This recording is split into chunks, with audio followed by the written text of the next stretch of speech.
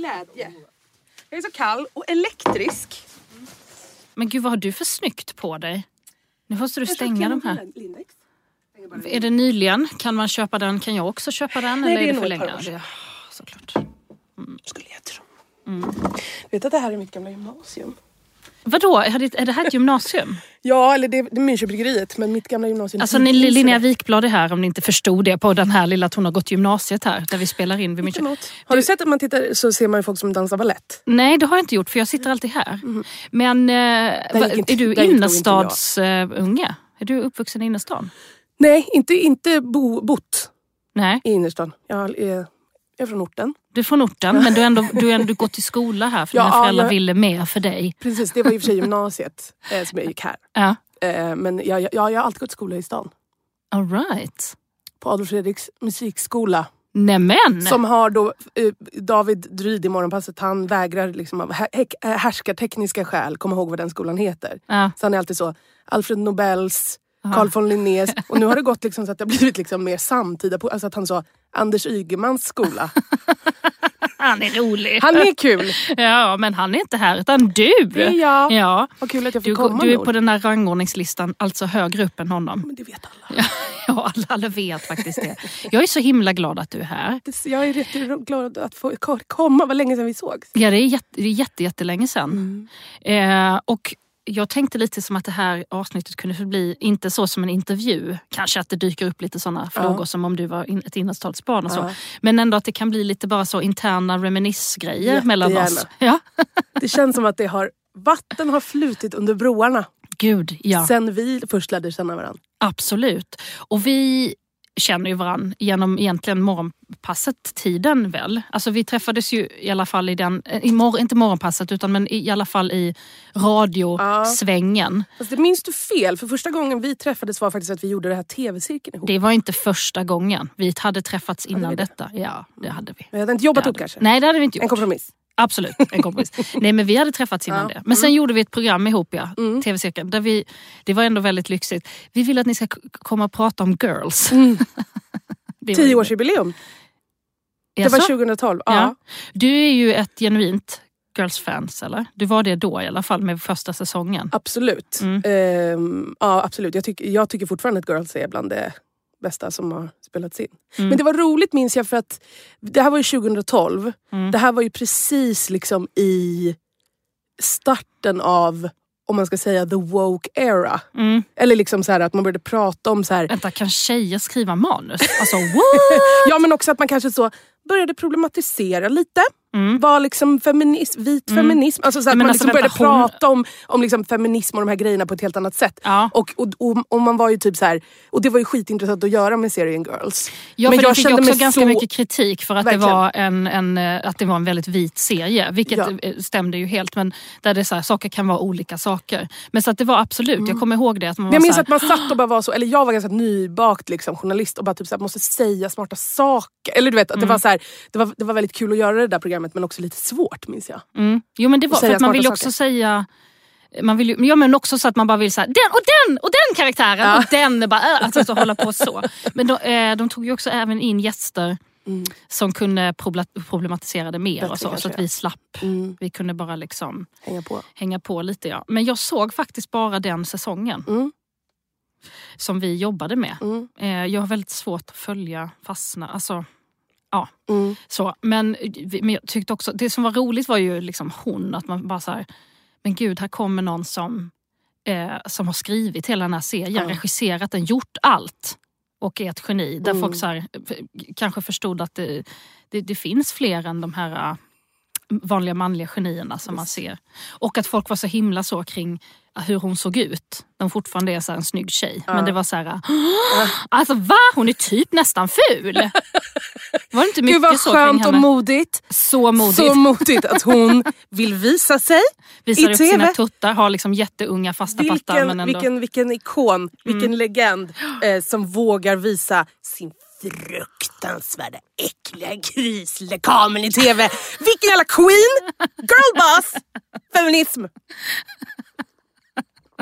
Samira Ismail var här och hon är ju också så en skönhetsinfluencer men också en väldigt rolig person. Och vi pratade om det här när man blir ofrivilligt tilldelad så här modig feminist för att man visar upp typ sig själv. Liksom. Och sen att det blir så här, gud att du visar som det är i verkligheten, att typ kvinnor kan se ut så här. Så, Det har ju hänt att det har kommit fram. Alltså det här är inte ofta. Det är verkligen inte ute med något sånt. Det är synd om mig i hov. Men det har ju hänt att det har kommit fram folk till mig. Alltså på krog, typ en tjej har kommit fram till mig på krogen och bara, hej. Jag vill bara säga en sak. Du. Nej men gud, vad är det? Jag blir stressad i förväg. Att de bara typ så. Du är jättevacker. Nej. Och man typ så sitter där. Man sitter där typ som med ens kompis på toa och bara, förlåt? Bara, jag vill bara säga. Nej. Att du är jättesnygg. Jag bara, tack. Vad smickrande. Gud, och jag tycker det är pinigt. Du är fin som du är. Alltså en sån,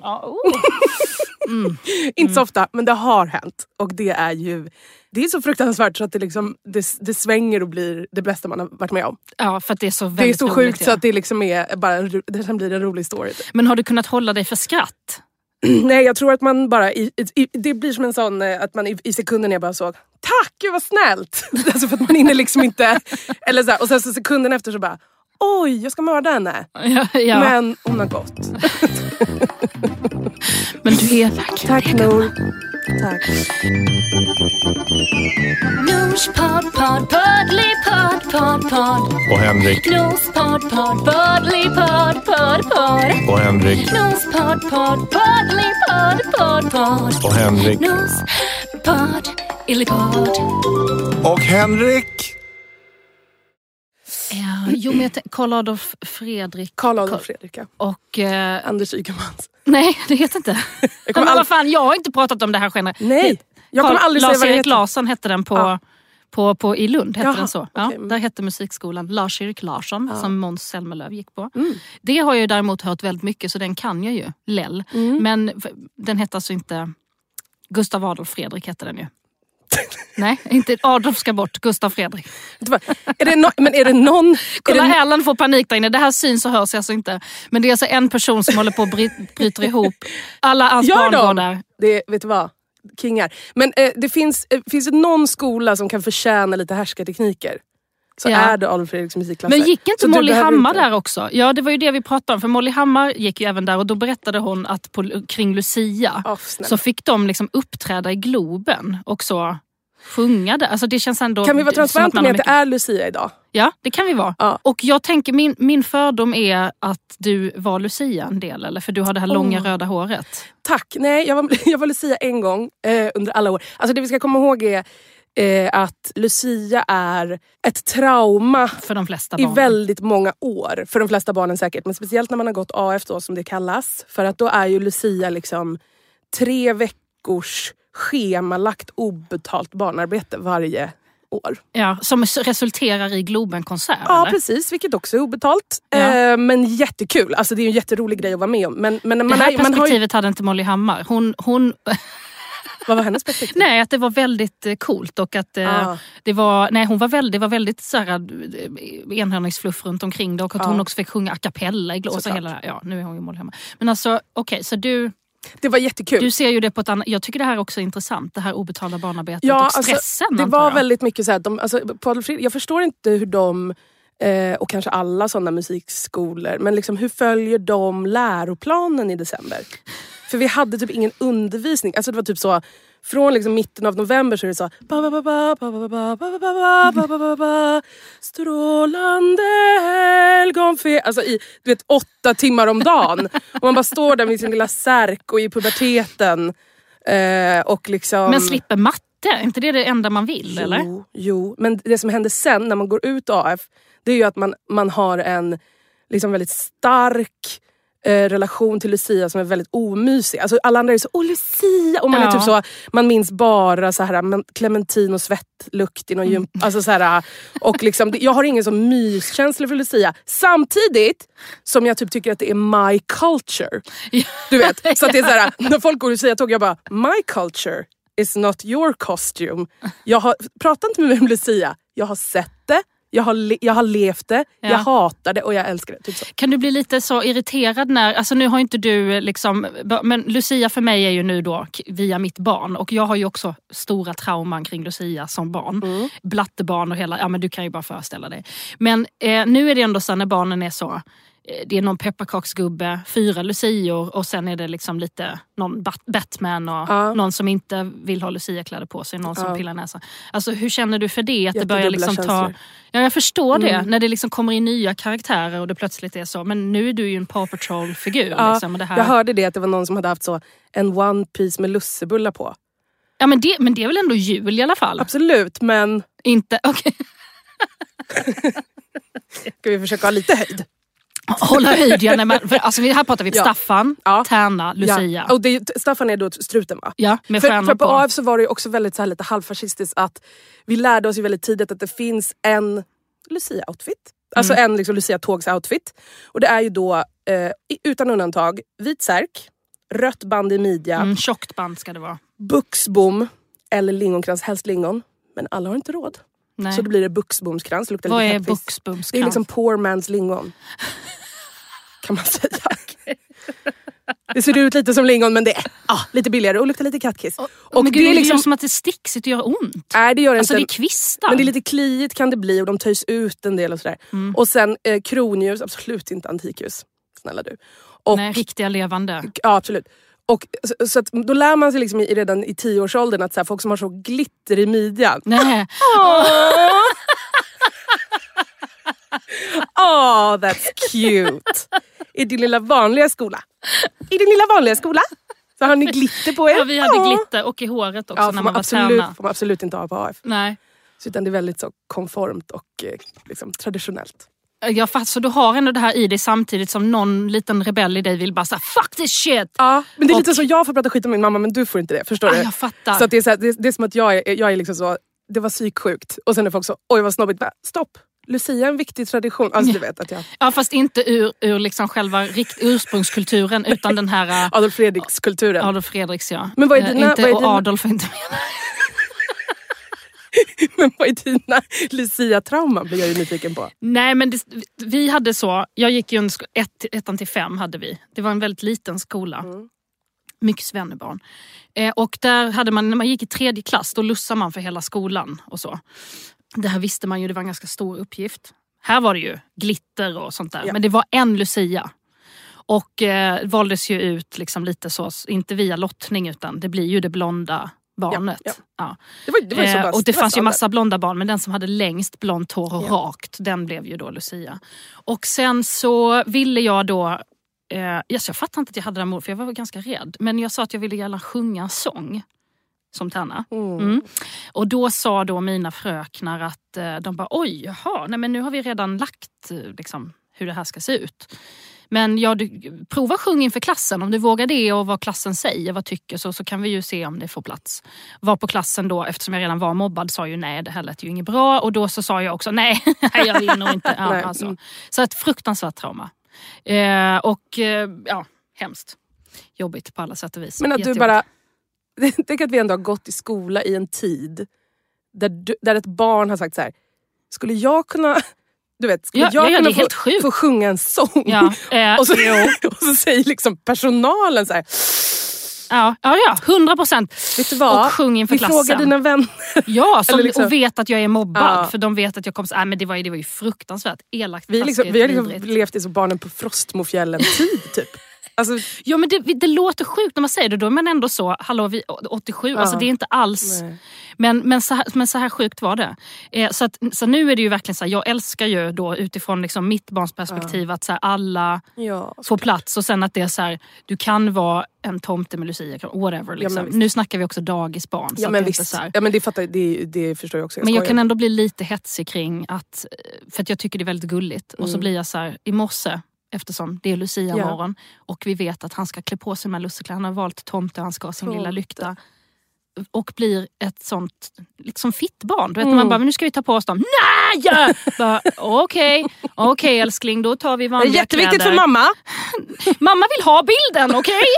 Jag vill bara ha det jävla fotot. Okej, sen är jag nöjd. Men det skiter ju han i. Så jag bara så, jag kan inte kränka mitt barn för mina egna liksom... känslor. Så man kan ju. Men jag väljer att gå den vägen där jag inte bråkar. Utan så då tar vi av de här kläderna och så lägger jag dem i en kasse. Och när vi då kommer fram och de andra barnen är ombytta, då flippar ju han ur. Och man bara, du blir arg på mig nu. Okej, jag får skulden för att inte du har tomtelefon fast du vill inte. Så dåligt konsekvenstänk. Otroligt. Vad hände då? Då blev det... Då tar liksom pedagogen bara, jag fixar det här, går du bara. Så kände man så här, som världens sämsta mamma och sa, jaha, han är inte ombytt. Nej, alltså han ville inte. Ja, men du vet,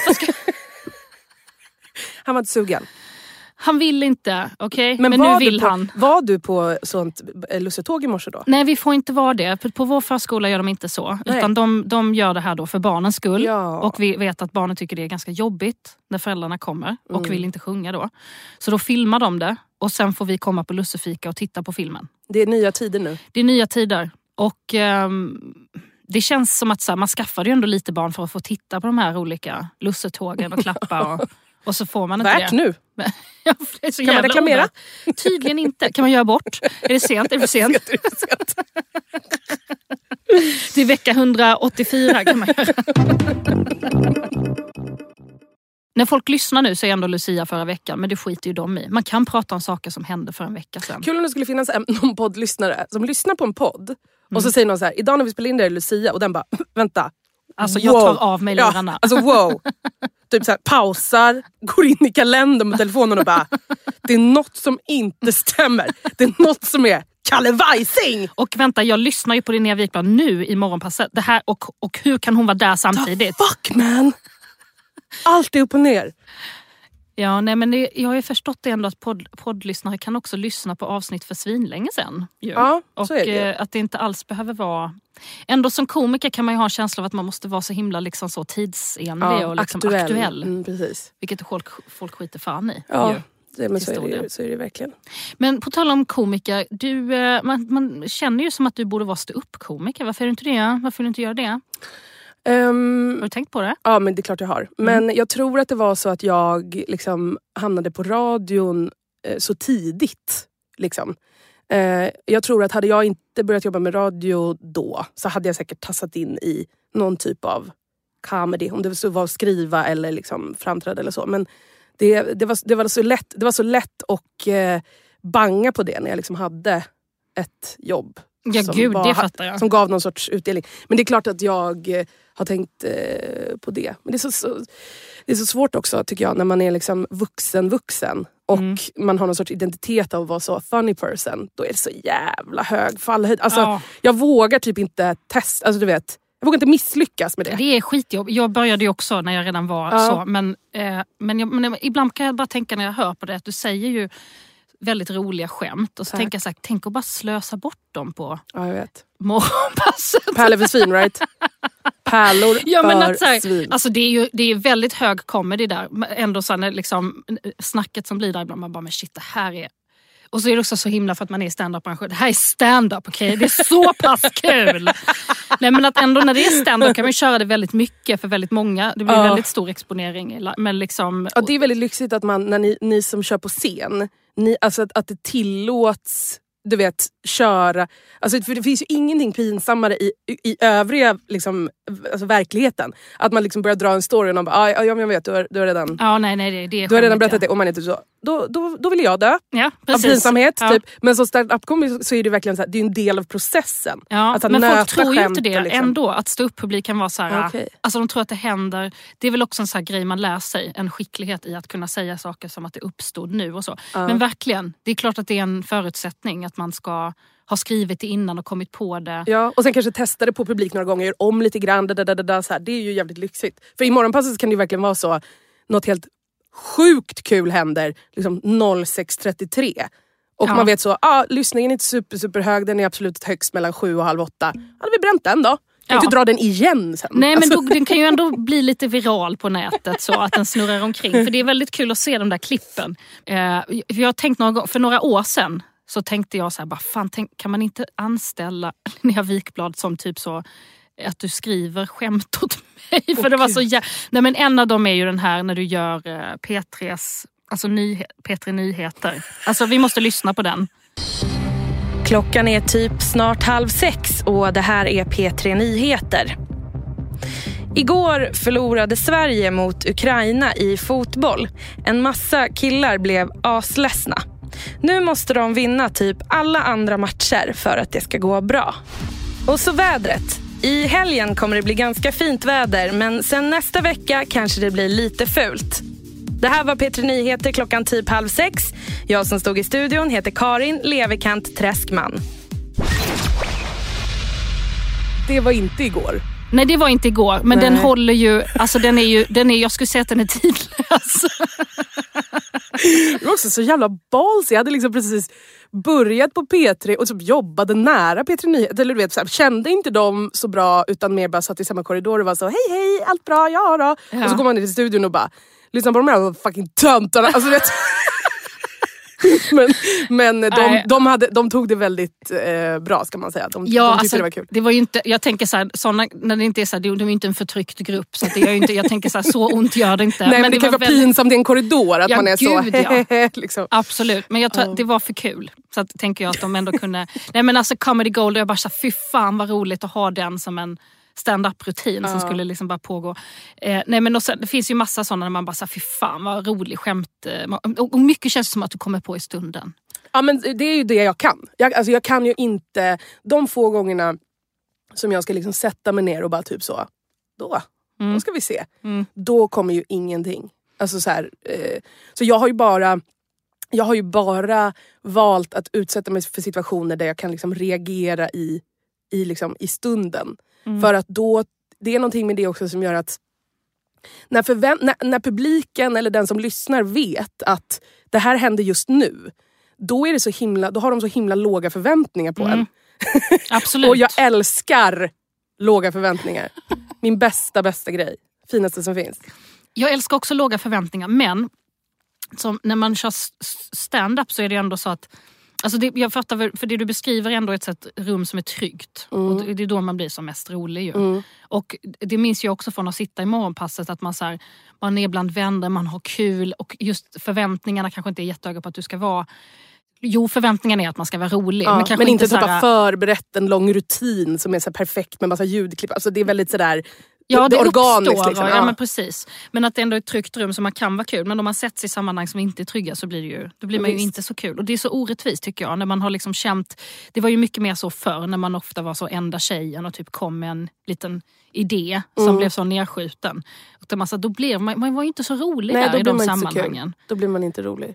Det händer ju det då och då att man liksom, man hamnar i situationer, om det är så i sociala sammanhang eller på någon middag eller så, när man är, ja men man blir liksom, eller man kanske är lite så här starstruck av någon eller liksom, och hur man plötsligt hör och bara så här, oj, då blev jag en tråkig tönt. Alltså så här, vad märkligt det blev liksom. Men vad intressant att du säger att du också gillar låg förväntan, för det känns som att folk har jättehög förväntan på dig. Ja, men på stand-up är det ju annorlunda, för där är det ju som så här, om folk är där för att titta på mig, då blir det ju ett tryggt rum för mig ändå på ett annat sätt. Att så här, jag vet att de vill vara med mig så.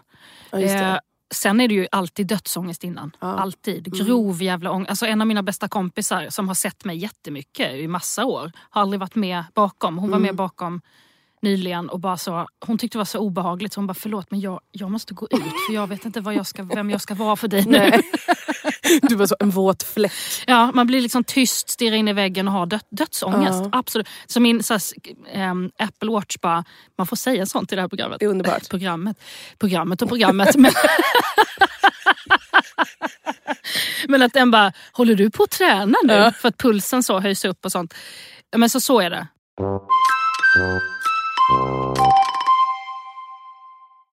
När vi kom in och möttes här så var du liksom inne i en annan studio och lyssnade på när Morgan Alling voiceade 7:30 hos mig. Och det visar sig att du är ett jättestort fan. Det här vet förmodligen alla Linnea Wikblad-fans redan. Jag tycker inte det är så långsökt. Du har ändå skrivit en kokbok. Jag förstår att du är matintresserad. Men... Ja, nej, men det är väl mer liksom... på något sätt, ibland så är tv-programmet 7:30 hos mig liksom den enda konstanten vi har. Alltså det är liksom... Den här veckan ska vi till 4 glada gamänger i Gävle. Då ska vi först träffa Thomas. Du jobbar som redovisningskonsult och gillar CrossFit. Välkommen hem till mig. Och så börjar det alltid med att de liksom öppnar en dörr och bara, här bor jag. Alltså, det är som MTV Cribs fast Svenne. Liksom. Det är verkligen MTV Cribs fast. Ska jag öppna här? Vill ni se den? Eller? Ja, det kan jag göra. Oj, jag har inte nyckeln nu till fars vänta på. Det är väldigt rart är det och oskyldigt. Ja, men det är liksom på en vardagskväll 7:30. Det är liksom, det man gör då har man ätit middag, det är för tidigt att gå och lägga sig. Jag vet inte hur andra gör. Men det jag gör som lever i en samborelation, det är att vi tittar på TV. Och då är liksom 7:30 hos mig. Det är någon sorts ventil, liksom att så här, och vi är elaka också mycket. Ja, jag kan tänka mig att du mästrar ändå för att du ändå kan laga mat själv. Ja, och det har inte bara med maten att göra. Gud, du vispar för hårt nu. Alltså. Nej men Claes, det där, du skulle stekt innan. Alltså, så där. Men sen kan man också bara vara rakt över disk elak. Ja. Fint hon har det. Alltså du vet.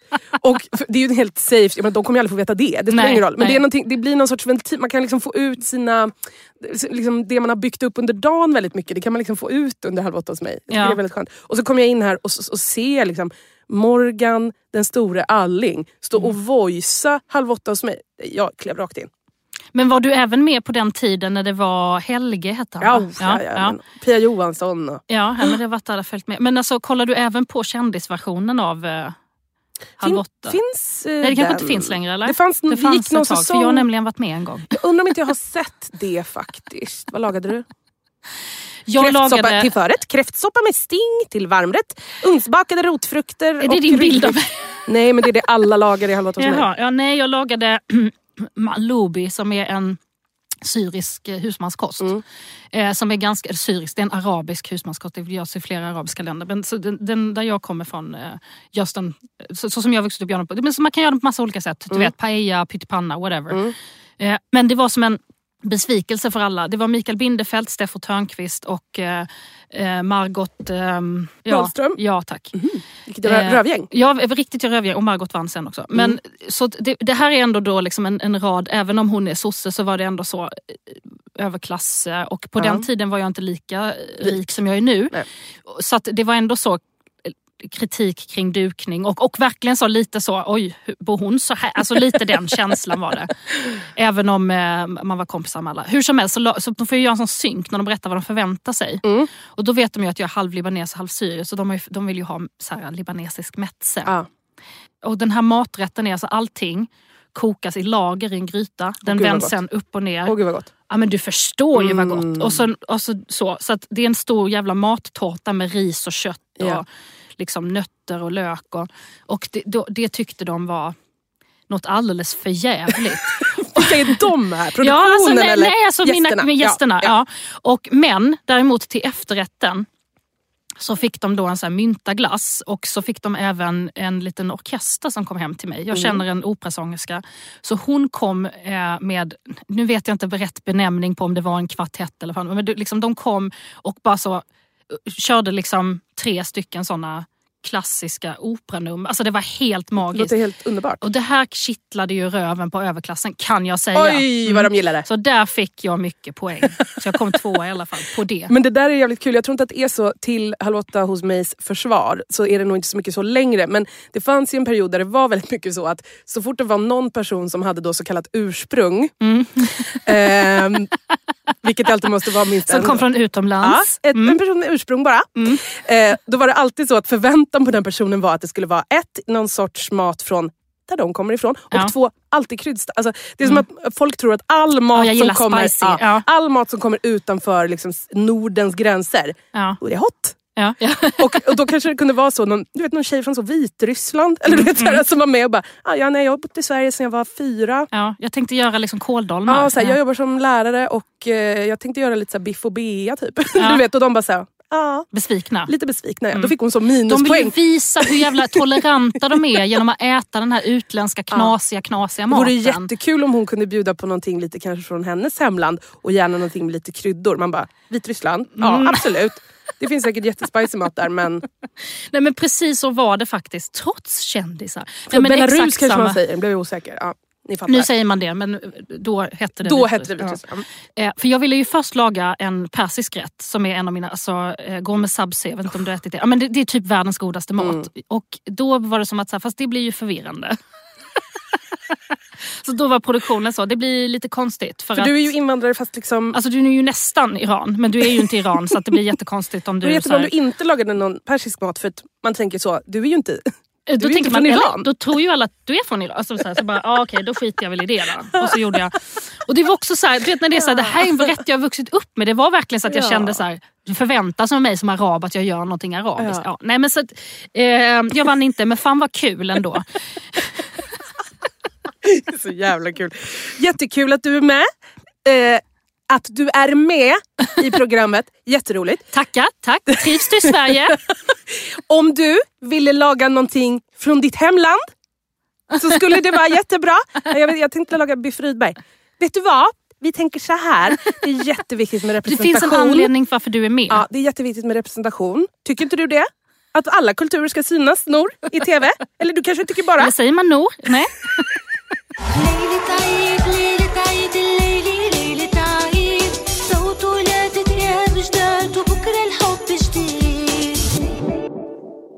Måste prata lite om din bok Killmaterskan, din kokbok. Alltså när jag fick den av dig och blev ju ja, du är jättesnäll. Ja. Dels fantastiskt namn på en kokbok. Tack. Alltså så jävla men alltså du så är ju väldigt rolig. Men uppskattat. Missförstått. Det är missförstått, ja. Det är ingen som förstår vad det är. Alltså att det är liksom kill. Alltså kill. Här kommer en lista på saker folk tror att min kokbok och Instagramkonto heter. Det heter ju då Killmaterskan. Ja.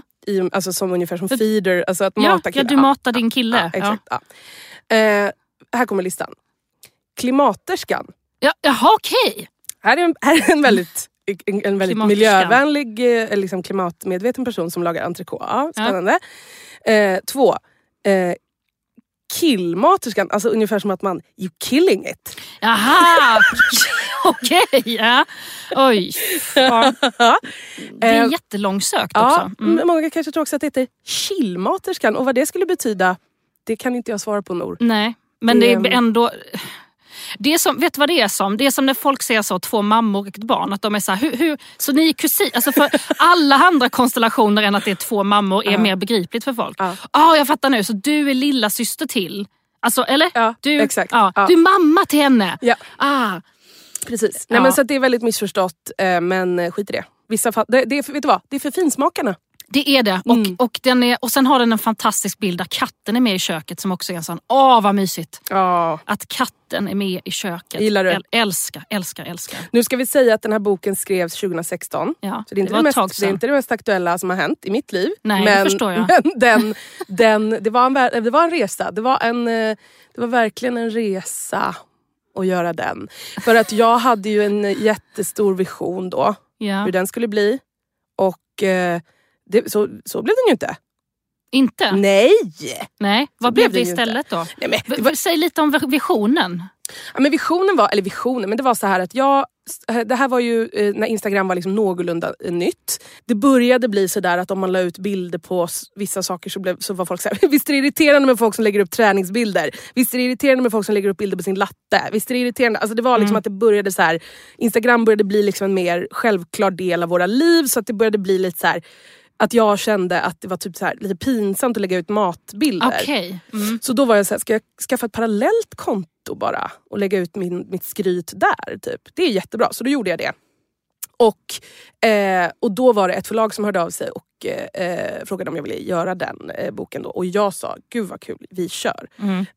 Och det här var liksom ett barn- och ungdomsförlag. Okej. Ja, och jag var så, men jag vill göra en bok som inte är för barn. Ju. Och de bara så, nej men det här är också unga vuxna. Jag bara okej, ja men det blir bra så här. Ja. Och sen så, och de var jättefina, det var inte det liksom. Och det är ju, att göra en bok är ju en jättestor process med många inblandade. Och liksom, man kan ha en idé om hur saker ska vara och så säger marknadsavdelningen så här, fast det kommer inte flyga även om du tycker att det är bra. Eller så att liksom, ingen skugga ska falla över någon här. Men när det var liksom, jag hade idéer om att jag var så, vet du vad, jag vill ha cigg i boken.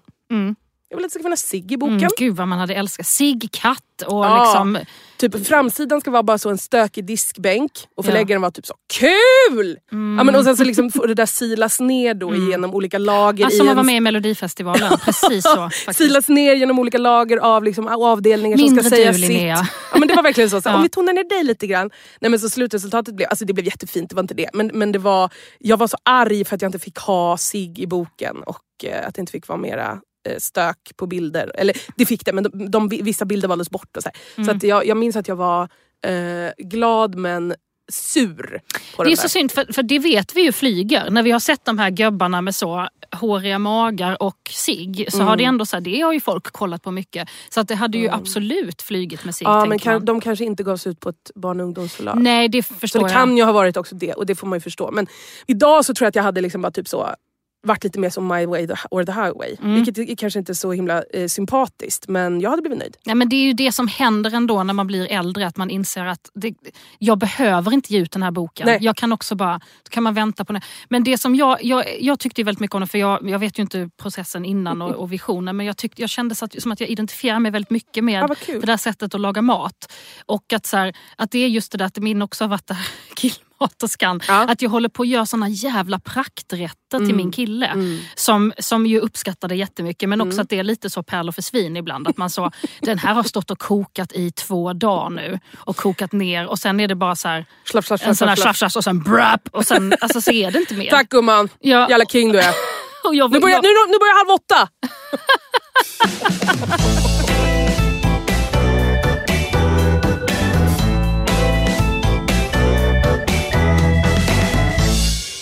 Killmatorskan är ju då ett bla bla bla, ett skoj såklart. Men ibland kan man tänka sig där vem man hade varit i liksom en förhistorisk miljö. Eller du vet så här, om istiden kommer. Eller du vet, hade vi bott på stenåldern. Är man jagare, är man samlare? Vilken typ av funktion har man i en social grupp?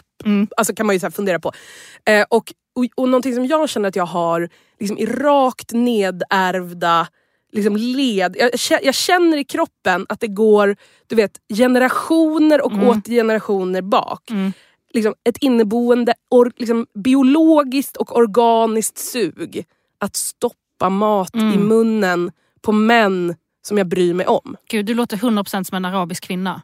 Det kanske är det, att du har arabisk släkt. Det är så. Ja, gud. Nej, men alltså det är liksom, det är någonting med, alltså du vet, som jag märker på, jag kan scanna av liksom ett rum med min pappa, min bror, min kille, mina bästa kompisar av manligt kön och liksom bara så känna, du vet, jag är den som så stoppar ner en kexskål, eller du vet så här, du är lite sur, vill ha en macka? Ja. Ska jag göra en macka till dig? Vi har julskinka, vill du ha det? Så bara, Alltså du vet att jag är så, då ska jag göra en du behöver, det här går för alla kön med mig för sig. Men absolut, alltså jag älskar också att mata folk. Jag tycker det är så jävla mysigt. Bjuda på mat, laga mat, tillfredsställa folk och liksom, och även nu med mitt barn, att det är en sån, alltså det är en sån fysisk men det här du ska, alltså så att det liksom ger mig ett sånt liksom rus i kroppen när han äter. Ja, och en stress när man märker att det saknas. Alltså, vi har skojat, det här är på min pappas sida. På min mammas sida är alla rätt så. De äter väl när de är hungriga då? Eller du vet, fungerande personer. Men på pappas sida så är det väldigt mycket så. Farmor var så rest in power, Maggan. Hon var liksom... alltså det var nästan maniskt med henne liksom. Att det var som att hon kunde liksom, vi kunde äta en hel julmiddag och du vet, folk satt och bara typ så mådde fysiskt dåligt, alltså som man gör när man äter julmat liksom.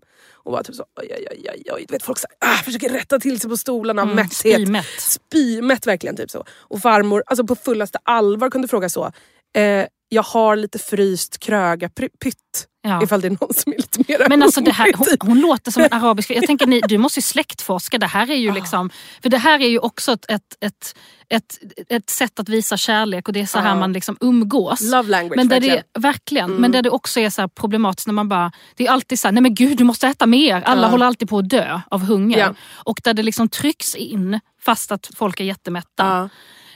Så att jag känner 100% igen det, och jag kan verkligen känna igen mig själv. Men visst är det så att, för det finns vissa saker som förändras, tänker jag, med i generationer. Till exempel så har ju den delen av killmateriet så att säga, det har ju så här försvunnit ur liksom DNA, det här med att folk ska äta mer. Jag är inte så intresserad av att de ska äta mer. Nej. Eller så här, ta lite till. Är du inte, alltså du vet så, utan det är mer att jag vill bara generellt ge mat och sen att de ska vara nöjd. Alltså du vet. Jag fattar. Så den men det är ju ett bättre drag. Jag tycker det också. Jag har tyvärr kvar den här trycka i-grejen lite. Och vilket jag hatar, för jag hatar själv när folk kommenterar hur mycket eller hur lite jag äter. Jag hatar det. Så jag jobbar med det. Men jag kan absolut bli så, inte med mitt barn, för där vet jag att man fuckar upp dem tidigt. Men absolut med Henrik, att jag kan liksom så, men ska du inte ta lite till? Ja, men ta lite till nu älskling och så.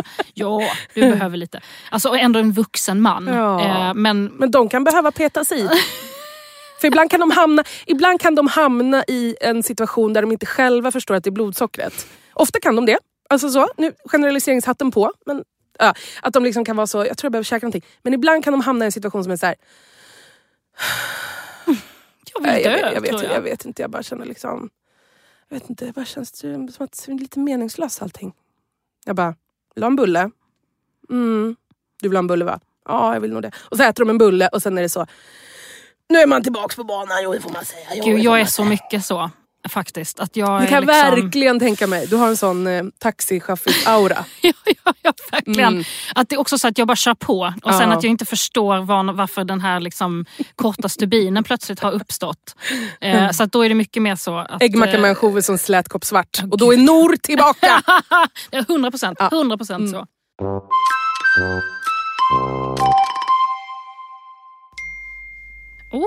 Dina grejer från Panduro Hobby har nu anlänt. Vad ska du pyssla? Nej men... Varför flackar du med blicken och ser skamsen ut? Nej, men jag känner att jag ibland kanske håller på lite mycket. Barnoverallen är väldigt tråkig så jag vill liksom alltid stryka på olika figurer och på vantarna. Och, jag vill det är otrolig skam som jag känner i rummet och jag kan inte riktigt förstå. Vad tror du att den bottnar i? Nej men jag tror att man ska inte sticka ut samtidigt som jag tycker att det är så tråkigt när alla ser likadana ut. Så att jag vill lite att man ska sticka ut men det är en skam också det är det i det här. Det är ju det. Men det är någonting med barnkläder som folk håller på med tycker jag. Ja. Kvinnor och män. Berätta vad det är. Det finns liksom olika stadier. Alltså jag har inte själv barn men jag har hört samtal otroligt mycket om just barnkläder som är så här. Man behöver inte köpa någonting nytt. Alltså allt finns. Det är ju helt sjukt. Alltså hela den så här. Det är ju helt sjukt. Alltså gå, du vet, Tradera eller du vet Block vad som helst. Alltså det finns hur mycket som helst. Man kan köpa barnkläder vad som helst. Du behöver aldrig köpa nytt. Det är helt sjukt. Bla, bla, bla, bla. Och sen kommer föräldrarna upp i en punkt där de plötsligt bara typ så. Jag köpte faktiskt den på Polen och Pyret. Köpte faktiskt den ny. Men jag tycker också att det är kul att liksom kunna köpa någonting ibland som är lite och så skammen i blicken av att man har köpt någonting nytt till sina barn. Ja. För det är någonting med det där som är så, det är så mycket skam och det är så mycket klimatet och samtidigt så är det man älskar mest i hela världen och vill ska ha det bästa och så får man liksom så en C-uppsats. Men framförallt är det ju en skam för att barn skiter i. Ja, precis. Och därför är det ju ännu att man lägger någon sorts vuxenvärdering i att så här, vad fin du var. Eller liksom så. Nej, men, och jag borde känna mycket mer skam än jag gör. Jag köper otroligt mycket grejer, onödigt. Leksaker, grejer, alltså så här, det är ett jävla slös. Och jag kompenserar på helt andra sätt som inte har med detta att göra. Alltså så. Men varje gång jag liksom så blir det som att jag så betalar på ett annat sätt. Liksom. Men nej, men jag tror skammen är kring eller för min del, att just att det här med att jag ändå bryr mig väldigt mycket. Och att jag pyntar sitt barn, att det är lite fult typ att man gör det, eller? Lite så. Och att det är ändå väldigt för han har inte kommit upp än att han vill välja kläder själv så mycket. Han kan säga ibland så här, jag vill ha en sån. Hur gammal är han? 3. Men det finns ju verkligen barn som gör det. En av mina bästa kompisar har ett barn som han vill bara ha så blått. Och det är ju jobbigt när man har en son som bara vill ha. Det är ju det när man är feminist och allting. Man ska försöka truga på dem dock. Så stressa. Och så finns det så jävla fula. Jag vet inte om det liksom de här alltså fruktansvärt fula pojkkläderna som finns. Så de ser ut som små jävla douchebags. Man ser så här, okej, du kommer ju absolut avbryta alla. Det ser ut som de typ driver ett mikrobryggeri. Exakt. Fast för 4-åringar typ. Ja, fast ännu äckligare. Gubbkeps och flanellskjorta typ. Nej, inte den här hipster-stylen. För den är ändå lite snyggare. Utan den här liksom trash. Alltså white trash-stilen liksom, på barn. Som är så, du vet, med tryck på. Och det är Spindelmannen och det som är så jävla fult. Och där känner vi har inte kommit dit än. Utan det går bra med så rosa prickigt och sånt. Än så länge. Men det där tycker jag också verkar, alltså typ man rör sig runt i så här någon sorts kulturmedel / överklass som är så här duktiga föräldrar. Alltså som är så här ska inte könas och här ska inte slentrian, eller du vet så. Och sen så till liksom 98% av allas barn är så tjejerna älskar prinsessor och 98% av killarna är typ så brandbil och så typ så sitter de här föräldrarna så och bara vi har inte nej. Du, ska du ha den här eller ska du ha den här? Eller det bästa är såna som också bara har så här naturliga färger i allting. Ja, alltså det pratar vi också om. Alltså när de ser ut som orphans. Ja, att så det beige-gråa klossar typ. Ja, exakt. Alltså, vi beskrev den här som är en sån stapelton. Ja. Där de ska lära sig färger och storlekar. Som är helt grå. Alltså nej, den är träfärgad helt. Så det finns inga där man känner så. Men barn gillar ändå färg. Alltså. Ja, det är svårt. Man älskar ju kontraster och man älskar ju liksom. Men det är låg status med färg. Ja, väldigt låg status. Det är det verkligen. Så att men det är kul det där med klimat eller sådär, att kompensera och så, för att vi människor, vilka dubbelnaturer vi är och vad komplext det är att leva. Men jag är ju verkligen så här typ vägrar köpa någonting nytt. Alltså det kan vara som om jag bara, jag vill ha en kolsyremaskin, då bara in på Marketplace, eller alla möbler och allting, men det är ju mer för att jag tycker det är fint, men också typ så här, behöver stryka en mikro, en dammsugare, allting ska jag ha begagnat. Allt. Dels är det för att jag känner mig duktig, för att jag köper saker som redan finns. Sen så är det också en emballagefråga. Det finns inget jag hatar mer än emballage. Kartonger, bubbelplast, flärpar och kvitton och påsar och fan hans moster. Du är en sån drömtjej. Jag älskar att bara kunna ta en golvlampa, hiva in den i baksätet. Ja, inte bygga upp den, ingenting. Inte bygga upp den, ingenting sånt. Jag älskar det så här. Här är liksom min präktiga, jag är så duktig. Men är det också en sport? Att du säger, vad fan, den där kostar egentligen 2000, jag fick den för 600. 100%. Så det är liksom, jag får så otroligt mycket liksom endorfinpåslag av hela den liksom jakten, fyndmöjligheterna, det goda samvetet. Typ också kanske om jag köper den på second hand så bara, pengarna gick också till missbrukarvård. Alltså så här, det är väldigt mycket i det där som gör att jag är så himla duktig. Klipp till att varenda plagg jag äger, Nor, är förmodligen gjort av så en pakistansk barnarbetare. Ja, 100%. Alltså jag äger inga plagg som inte är förmodligen gjorda för under minimilön i Bangladesh. Nej, och det är samma barnkläder, det är ju så jävla äckligt också att det är så att man bara, barn har, det är faktiskt kul älskling, för det är barn som har gjort de här skorna till dig som är ett barn. Det är vidrigt. Och det går inte att komma undan med något, men det går ju ursäkta lite om man faktiskt handlar second hand givetvis. Ja, men det är liksom bara så att det är så intressant, för mig handlar det inte om att jag kompenserar, utan det bara är så jag är som människa. Jag har liksom bara, min hjärna funkar bara på det sättet när det kommer till vissa saker. Och sen är det som att jag bara klickar hem någon jävla skit. Alltså, så liksom, det är så, man är så komplex. Man är väldigt komplex. Min ena brorsa är ju väldigt så, också bara second hand. Han sa också nu, för två av mina bröder har gravida fruar som ska få barn med väldigt kort spann. Så. Och då den ena är så här, du får inte köpa saker. Du får inte köpa någonting nytt. Vi vill bara ha second hand. Och då kände jag så här, du berövar mig på något av det roligaste. Alltså det här är kan jag, och du bestämmer inte detta. Alltså så, samtidigt som jag ska respektera. Så nu har jag ändå gått in i den här second hand världen. Och gud vad det finns grejer. Oj, vad det finns grejer! Verkligen. Så att, men vissa grejer har jag då låtsats är det, fast som inte har varit det. Får man ställa krav på presenter på det här viset? Alltså, man får ju egentligen inte det, men jag gör det själv. Som nu till jul, att jag bara så, ni får inte köpa grejer, det är för mycket saker. Alltså, du vet, barn som lever i liksom den här klassen är så här, de pallar inte öppna. Alltså förstår du, de har så mycket, det är sant.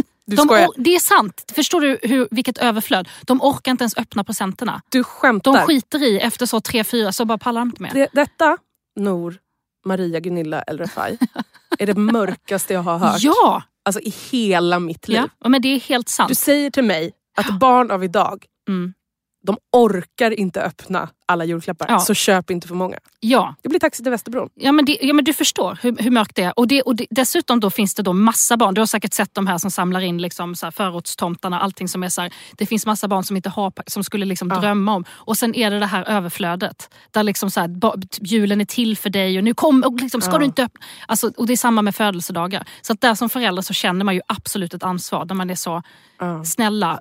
Men där är samma, min familj är så här, du bestämmer inte det. Nej. Jag har en egen relation till min systerson och jag ger honom fan ett paket om jag vill. Du vet. Man bara, absolut, men ja. Så att det är mycket mörkt. Ja, det är synd nästan om de här överklassbarnen. Ja, men det är inte lätt. Och papercuts. Och allt vad det kan bli.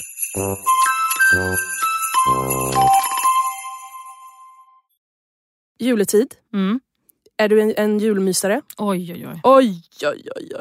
Har ni jul där du kommer ifrån? Nej, vi har inte det. Du har tagit det till dig i vår kultur. Jag har anammat den kulturen, för det gjorde min mamma. Och sliten med hälsan. Så vi är verkligen nu tänker på Jesus födelse och död och så. Hur liksom, är du så Christmas-zilla? Ja, julhitler kallar Henrik mig. Det börjat tidigt och sen är det alltså stora landskap med tomtestäder som blinkar och sjunger och olika små rutor man kan titta in i där det pågår jul som i en tomteby och mycket sånt där. Alltså över hela lägenheten. Du skojar. Så det är som ett sånt liksom, det är som ett sånt Astrid Lindgrens värld typ. Ja, typ så. Alltså det är crazy.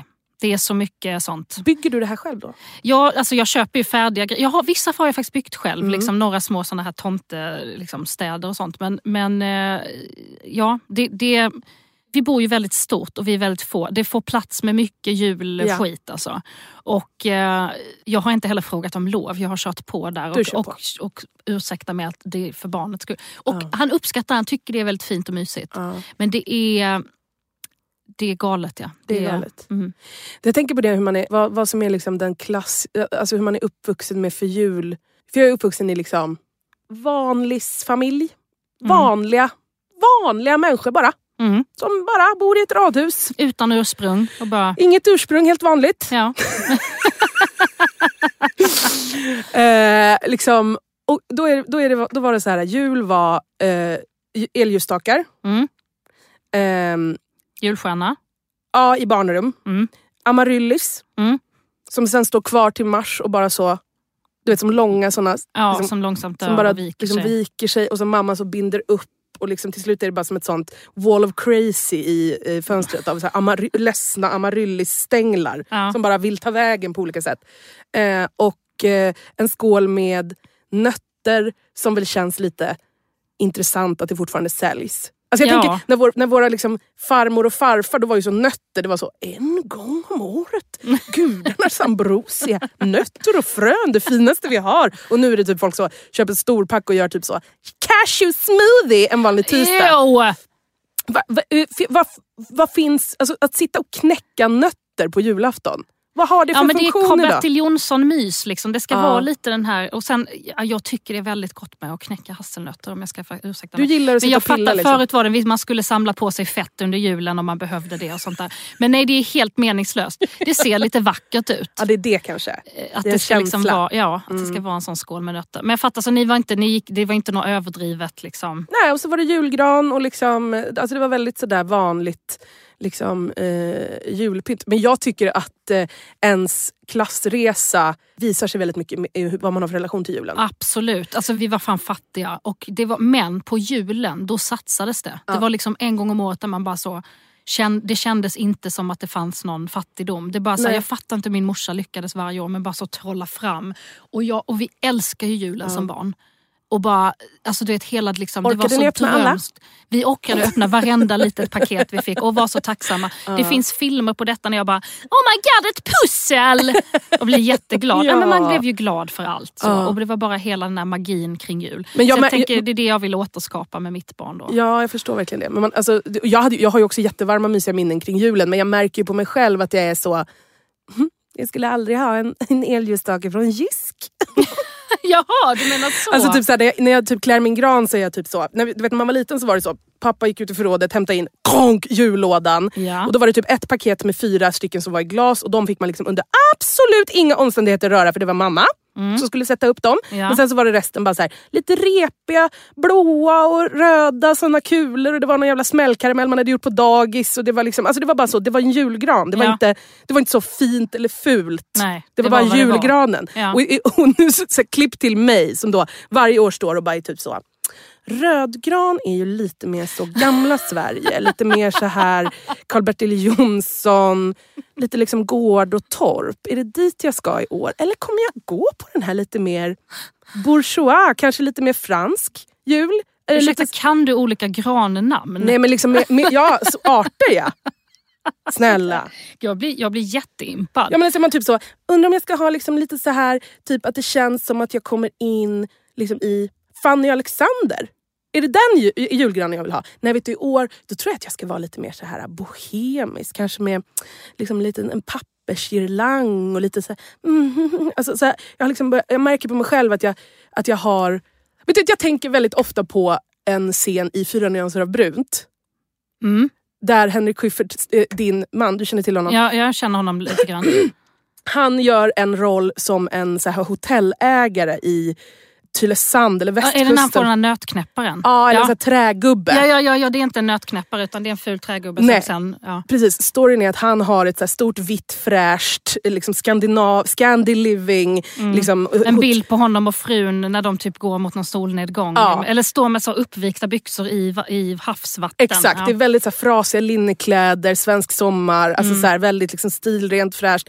Och så kommer hans föräldrar på besök och med sig har de en så här jätteful träsnidad modell av en gammal politiker som de hela tiden vill ha framme och han typ tar bort det där och det där blir som ett så här passivt aggressivt krig att så här, det är krigsföring med den här gubben, var ska den vara, var ska den stå, den tas bort, den åker fram och sen har den här karaktären då ett sånt breakdown där han plötsligt säger så här: vet du, jag kommer inte exakt ihåg, han säger, man säger så här: den där jävla gubben, den tar mig tillbaks till den tingeltangelvärlden jag kommer ifrån. Vet du hur mycket tid och energi jag har lagt på att lämna den världen? Alltså, han har fått absolut bryt av den där jävla gubben. Ja. Och så, jag känner igen mig så mycket i den karaktären med fasa. Ja. Men så är det verkligen med mig. Liksom. Att jag har en idé om så här, jag vill ha en så smakfull julgran.